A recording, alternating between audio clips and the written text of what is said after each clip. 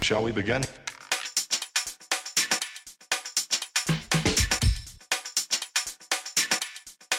Let's begin now. Hello and welcome to No Accounting for Taste, the podcast for accountants from accountingweb.co.uk. I'm Tom Herbert, the editor, and I'm delighted to say that we have a guest panellist today, Carl Reeder. Hey, good morning, Tom. Carl, you're owner of accounting firm D&T and co-founder of TaxGo. That's correct. Fantastic, and we're looking forward to sharing some of your insights today. And also with us, Richard Hattersley, our practice correspondent. Hi, Richard. Hello, everybody. Fantastic. So we're going to be talking about the Big Four again. We're going to be entering into the world of the small practice, and we're going to be looking at the $5 million comma. So exciting stuff. And for our in-depth conversation, we're also going to be looking at the state of the profession, a small topic for accountants, but hopefully we'll do it justice. So let's get started. Guess big news on the site this week was the news that the Financial Reporting Council were clamping down on Big Four audits. It's a topic we keep on coming back to. So Big Four accounting firms are going to face fines of up to £10 million as of June 1st, 2018. Yeah, it's one of those things that gets pulses racing on the site. Certainly a bit of Big Four bashing. We had some comments, didn't we, Richard? Yep. So I trawled the comments, and there's two in particular which jumped out at me. For Tears for Fears, the Accounting Web member Tears for Fears, this was certainly a mad world for them. They commented that. Unfortunately, this is what happens when you get overworked and underqualified university graduates. And then we also have the Accounting Web member, Remember Scarborough, who commented, anyone tell me what the audit is for?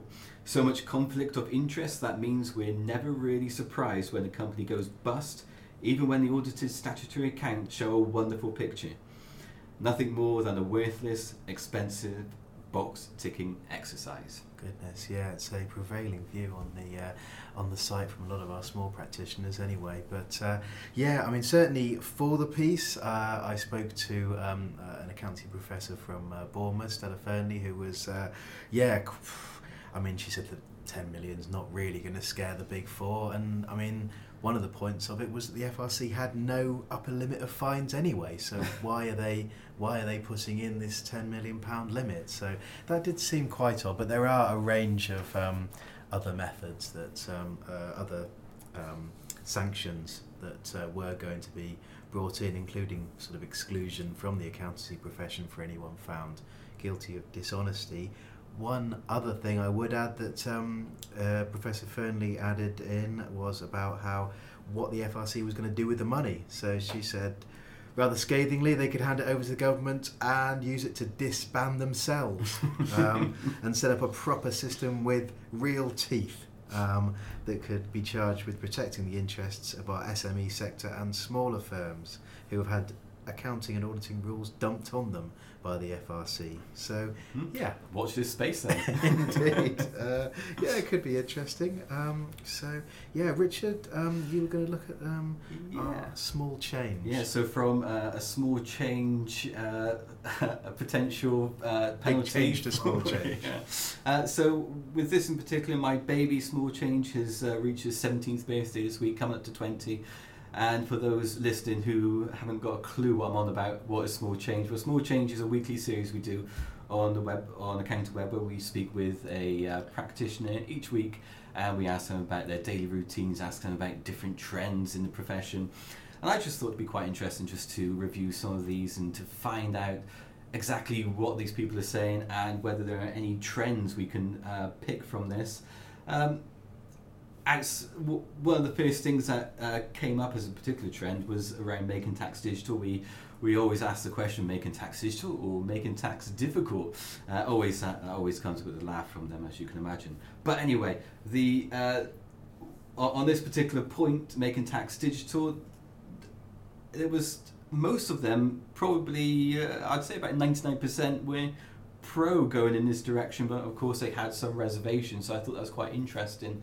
An interesting look as to how people actually viewing this sort of shift and the government's decision to strip back the initial plans.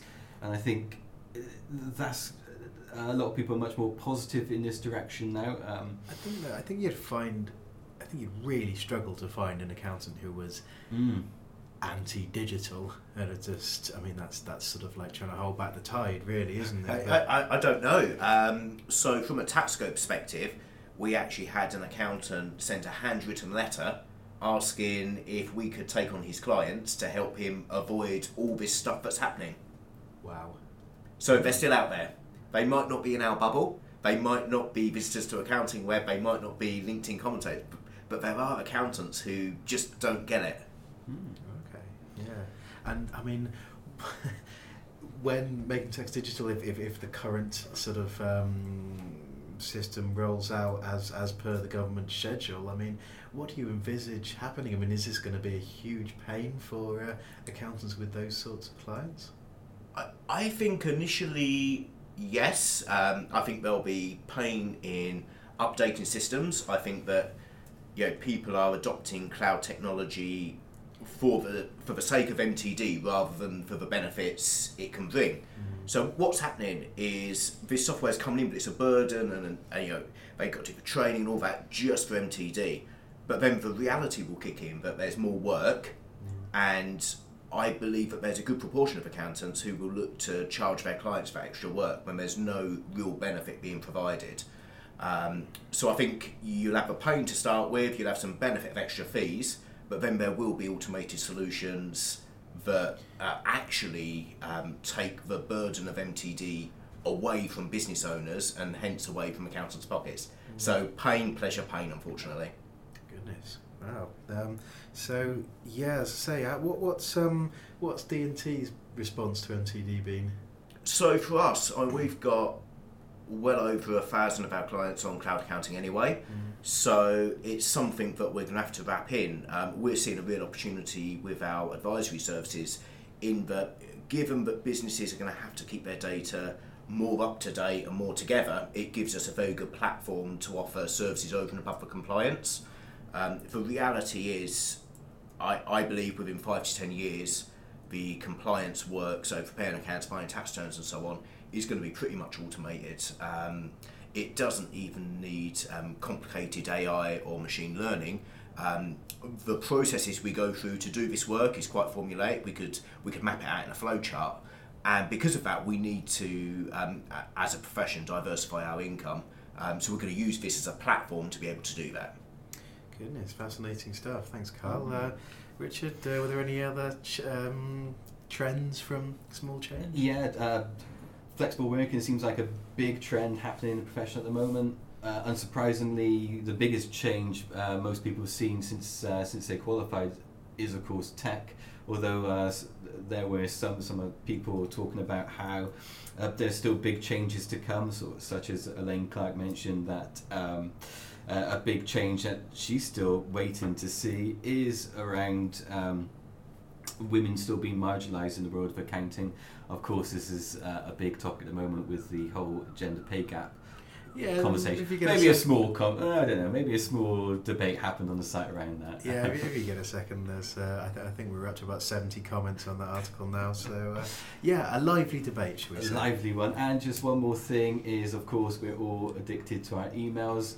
One of the main things, the first thing people do, pretty much every candidate we've had for the Small Change, first thing they do as they start the day is check their emails. And of course, outside office hours, pretty much every one of them is on their phone checking their emails. So I think we are very much addicted and after a nice digital detox. So can I just give one tip, because I'm conscious for discussion later, there might not be too many takeaways, but this has quite literally transformed my working life. I now batch up my emails, but I have them received by my PA, and she just puts over the ones that I need to see at 2 p.m. every day. So in the morning, I can focus on what's important, and then I can respond to the emails later on. And honestly, it's been transformational. I've got an auto response, so anyone who emails me gets told that it will only be checked maximum once a day. Nobody's complained. Really, because one of the things that one one person in the Small Change series mentioned was that it's what clients want. They want that instant response. Do you think that's more down to the clients, or more down to the actual practitioner thinking that's what their clients want? It's down to the perception of the practitioner in my mind, and the need for self-importance. Look, if something was urgent, if your house was on fire, you're not going to email the fire station, are you? You're going to pick up the blower and ring 999. That's the reality of it. So on my auto response, people know if they need to get hold of me, they can, if they know me well enough, they can phone my mobile, or they can speak to someone in my team who can get hold of me. So there is the ability to contact me urgently, but the reality is nowadays we use email as an excuse not to speak to people for when it's not that urgent. So if something is urgent, we will pick up the phone. If it's just an inquiry we want to make, we send an email. But we've conditioned ourselves as recipients to respond immediately. And I think it's all in our own minds, not the centre's minds. Yeah, I think we do perhaps rely a little bit too much on the email. There may be someone who's just sitting just across the office from me. Always and I will happens, email them rather than walking across. It might just be me being incredibly lazy, but yeah, it is. We are very much reliant on emails these days, and might be something to break out of. Good stuff. Right, thank you, Richard. That's great. We're going to be looking at the curious case of the $5 million comma. So this was a case over the pond in America, which millions of dollars hinged on a missing piece of punctuation. So last year, a group of truck drivers from the state of Maine sued their employer, Oakhurst Dairy, for unpaid overtime and lost wages. So I believe each American state, I'm sure our listeners will correct me if I'm wrong, has their own set of overtime laws. And in the state of Maine's was a few exemptions where time and a half for overtime was paid, would not be paid. These include canning, processing, preserving, freezing, drying, marketing, storing. I don't know why marketing's in the middle there. They have all these sort of manual things. But anyway, storing, packing for shipment or distribution. Now, the missing comma there should have been, and we'll put this in the show notes, but should have been after shipment. Now, this is what's known as an Oxford or serial comma, which, during my days as a secondary school English teacher, I remember teaching, was something, it's an optional piece of punctuation. Some people like it, some people don't. I believe the band Vampire Weekend aren't big fans of it, but this is a family-friendly show, so I'm not going to repeat the song lyrics. So it's just a piece of punctuation used in a list of 3 or more things to provide clarity, separation. Now, this clarity was missing in between shipment and distribution. So in the driver's view, packing and distribution was one activity, not 2 separate ones, exempt from overtime. The judge agreed with them. So all the drivers were due, I think, in a total of $5 million in overtime. Remarkable. Wow, that's a spicy comma, that one. It certainly is. Yeah. So that was quite remarkable. Onto our in-depth section now. And I'm glad you've set it's a family-friendly show, so I'll have to moderate my comments, won't I? Goodness, well, there's always a first time to get that red explicit box. Producer, yes, she's shaking her head. No, there's no swear box. Excellent. Okay, send the kids to bed early. We've got part 2. It sort of feeds on from what we discussed earlier. About the state of profession, automation, advisory. Carl? Yeah, so I think if we touch on automation to start with, we're coming up to a real crossroads in the accounting financial services world. And in fact, it's affecting businesses in general, where businesses, if something can be automated, it will be automated within the next few years. And I mean, I've done my back of a fact packet model of what I think automation looks like. And I think that businesses that have either specialist skills or interpersonal skills as one of the key features are the ones that will be okay. So we take dentists, for example. Nobody likes going to a dentist, particularly not if they haven't got specialist skills and they can't charm you to get in that seat. Okay, the dentist is the safest person from automation. And we might think that accountants are safe because of specialist skills, but actually those specialist skills only apply on tasks that can't be formulated and can't be put into a flowchart, as we said with automation of compliance work. So we're hitting that crossroads of where, as firms, we need to decide whether we're going to be following Michael Porter's model, whether we're cost leaders, so we're going to be cheap and cheerful, or if we're going to be product differentiators and do things differently. And it seems like the buzz at the moment is around advisory, and that's how to do it differently. But I'm not so sure that it's being done correctly.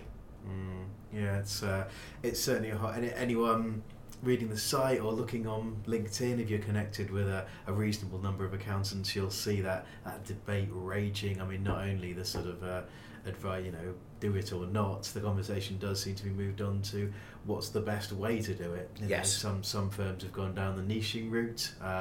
Others are sort of getting in specialist teams. I mean, certainly something you mentioned earlier that D&T were doing. You were hiring sort of non-accountants into the practice. Yeah, that's right. So we don't follow the traditional partnership model.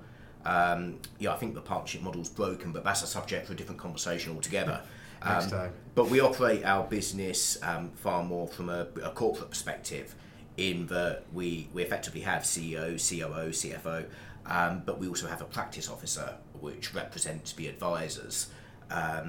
Because, let's be honest, portfolio partners who look after clients aren't necessarily the best at running a firm. So myself, I don't have any clients at all. Probably my clients are thankful for that, in truth. And I don't believe that you can run a practice effectively while juggling, let's say, a 500k portfolio, because the demands of the clients don't marry up with the demands of growing and building a practice. So we set that up differently. Now, within our advisors section, that traditionally would have been accountants, but we've recently recruited non-accountants. So those are people who would clearly have an understanding of financial statements from their history of being in business. So they'll be C-level executives, they would have worked at major corporates or built, grown and sold their own businesses. So we've got some real heavy hitters there who would understand a P&L and balance sheet if they were to look at it, but they're not obsessed by it. So they understand that you need profit to ultimately have cash, but they don't need to understand the nuances of whatever the latest FRS is or deferred tax disclosures. That's a complete irrelevance to when it comes to advising a business. So it allows them to focus on a balanced approach of where the business is going rather than where the business has been. Because the problem I see with most accountancy-led advice is that typically it's all looking back in the rearview mirror.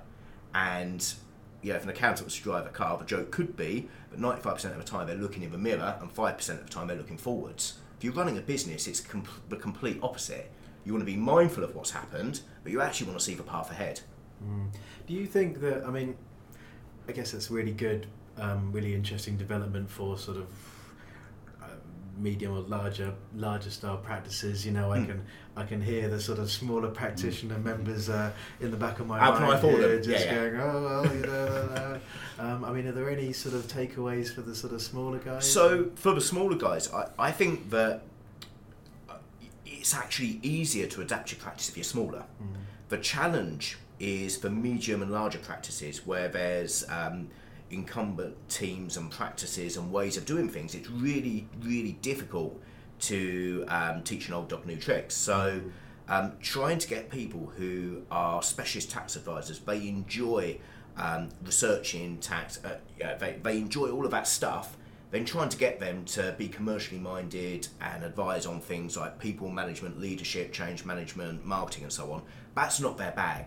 For a smaller practitioner, typically they're more entrepreneurial, so they've actually they've got the drive themselves and they need to know about marketing and so on for their own practice, and they just need to I feel for the smaller practitioners, they're the ones who can do it themselves because they've experienced it themselves. It's actually, I would go against what you said, it's trickier for the larger firms to turn the ship around when the guys offering the advice haven't necessarily done it themselves. Just one question on this. Do you think there might be an issue with when if smaller clients, like sole traders or anything, if they don't really want this advice, they're just quite happy how things are. So it all comes down to what the client wants. There are going to be your taxi drivers, your plumbers, your electricians who have decided very deliberately to stay small. And let's be honest, the majority of the increase of businesses in the UK has been down to the gig economy. Of the 5.5 million businesses, 4.5 million of them are micro businesses, and typically wouldn't want advisory services. Now, they won't, we're fully conscious they won't want advisory services. They're not going to have it forced down their throat. They're probably not even going to know that we're doing that stuff. For them, I think that ultimately solutions like TaxGo, like Counting Up, possibly Free Agent and players like that who would look to automate the compliance process, that's where they're going to be going. Mm-hmm. So the traditional accounting practice and the model of charging for your time and the value that you add won't work for those guys anyway, whether you're offering advisory or not. Mm-hmm. Cool. Yeah, no, it's one of those things as well that one of the other points that gets raised is that, particularly you're talking about bringing non-accountants into the business. I'm not going to say that accountants exclusively aren't necessarily the best business people, but I think sometimes that the training perhaps might knock a bit of the entrepreneurial spirit. Completely. So it's the training. Certainly when I trained, the saying was prudence prevails, and if you had a choice between one and two, you go for one. You always had to look at things in a risk-averse manner. I think that the culture within firms knocks that out of people. I think that the word professional doesn't do us any favours, because it implies that you need to be self-employed and actively doing the work rather than owning a business that does the work. For any of you listeners that might have read Rich Dad Poor Dad by Robert Kiyosaki, he's got the cash flow quadrant where he differentiates between a self-employed person and a business owner. Often in professional circles, we know it, but emotionally we don't get it, and we sit towards the self-employed business owner. And also we need to look at the personality types who come into accountancy as well. If we were to disc profile most accountants, and we've done it ourselves, the majority are high stability, high compliance, which again doesn't lend itself to entrepreneurialism. Is that something that, I mean, just imagining the disruption that is already behind us, but I mean, can you see just it sort of only increasing in the future? Yeah, massively. So I'm a big fan of change. I'm not going to lie about that. So I'm one of these people who has more ideas before breakfast than most people have in their life, and I thrive on change. Most people don't. So maybe I'm looking at it optimistically for myself that I want to see change, but I think there absolutely will be change. I think that we've got the tech automation that is clearly coming in, and I don't think it needs complicated AI or ML. It's just going to happen. Once that's happened, I think that there's also a change in customer behaviour where they are looking for a difference in the way that service is provided. So we've probably all seen that social media image that goes around that says you can have it good, you can have it cheap, you can have it fast, you can choose 2 out of 3, but you can't have all 3. Well, that's rubbish nowadays, because look at Google. Okay, Google is immediate, it's excellent, and they offer everything free of charge. Why would you not use Google? And I think that's what customers are getting used to. Where we used to, as a profession, accept 24 hours for a callback, nowadays, if you ping an inquiry on a website, you get an immediate response. In fact, I ordered I ordered a few items online on Good Friday. I had deliveries on Saturday and Sunday. Okay, one company didn't get back to me with an inquiry until Wednesday. So what's going on? That's the services that we're judged against, and it's not our accountancy colleagues and friends that we're being judged against. It's businesses like Amazon and Google. So I think there is massive changes happening in the way that buyers behave, and I think that's coming into business-to-business relationships as well. Fantastic. So that's a really long-winded answer to your question, wasn't it? No, yes, it's changing. Comprehensive, yeah, definitely. The old too long didn't read there was, fascinating stuff. I'm afraid we're out of time for today. Just a few little plugs at the end here. do enter our Accounting Excellence Awards if you're in practice or in industry. We're a broad church now, so accountingexcellence.co.uk, entries close on the 20th of April. Richard, have you got anything? Well, there's an exciting event the day before the award entries, the deadline for that one. On the 19th of April at 11 a.m, we've got the Accounting Excellence Talks, new tax season, new software, where it will be myself leading the panel of a star-studded panel of accountants. We've got Ollie Evans, the Small Practice Award winner from last year. We've got Mike Hutchinson from the Peloton, and we've also got Alex Falcon-Huerta, who many of you will know as the queen of the apps, and they're going to be talking us through how they pick software, how they choose software, their scoping methods, and I'm sure there's going to be a lot of tips which you can pick up so you can maybe do a lot of the things what Carl's been speaking about today. So that's a can't miss. Stick that in your diary now, 11 a.m.